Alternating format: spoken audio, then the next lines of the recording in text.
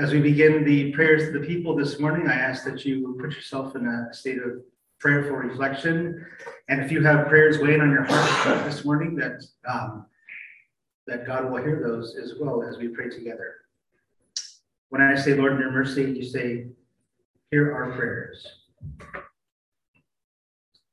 We begin this morning by praying for a brand new year, 2023. Let's hope that 2023 is God's year, as it always should be. But starting today, that God will take lead in our lives and lead in the nation and lead in the world, and just let him to make his plans known to all of us, his glorious salvation.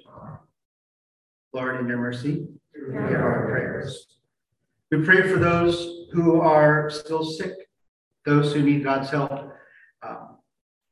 physically, mentally, emotionally, financially, just those who need God to intercede for them, that they may feel his presence and they may feel his direction and his guidance in whatever they're feeling in their lives.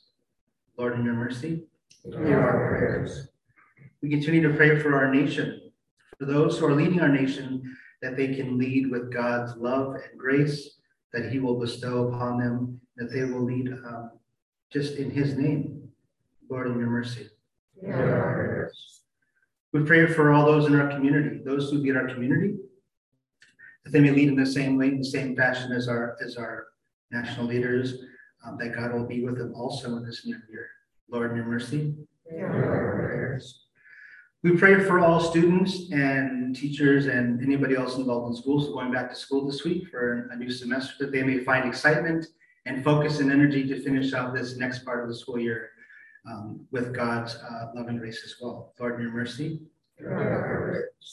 We continue to pray for our broken world, all around the world, where there's conflict, where there's natural disasters, where there's weather, where whatever it may be, because we know that this is God's world and that he is taking care of it and that he has a plan for us, and we just have to rely upon him and know that it's in his hands, that he will watch over our world and continue to bless it. Lord, in your mercy. Last, we also pray for our families here in our community, our families who are traveling, families who live in other places, families who have new members, families who are separated from each other by distance, families who just long to see each other, that God will be there for them as well. Lord, in your mercy. At this time, I ask you if you want to pray silently for any prayers that you have in your hearts as well.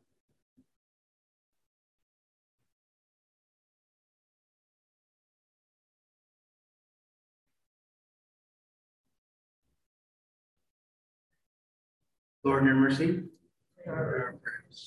We combine all these prayers with the prayer that our Savior taught us as we say, Our Father, who art in heaven, hallowed be thy name. Thy kingdom come, thy will be done, on earth as it is in heaven.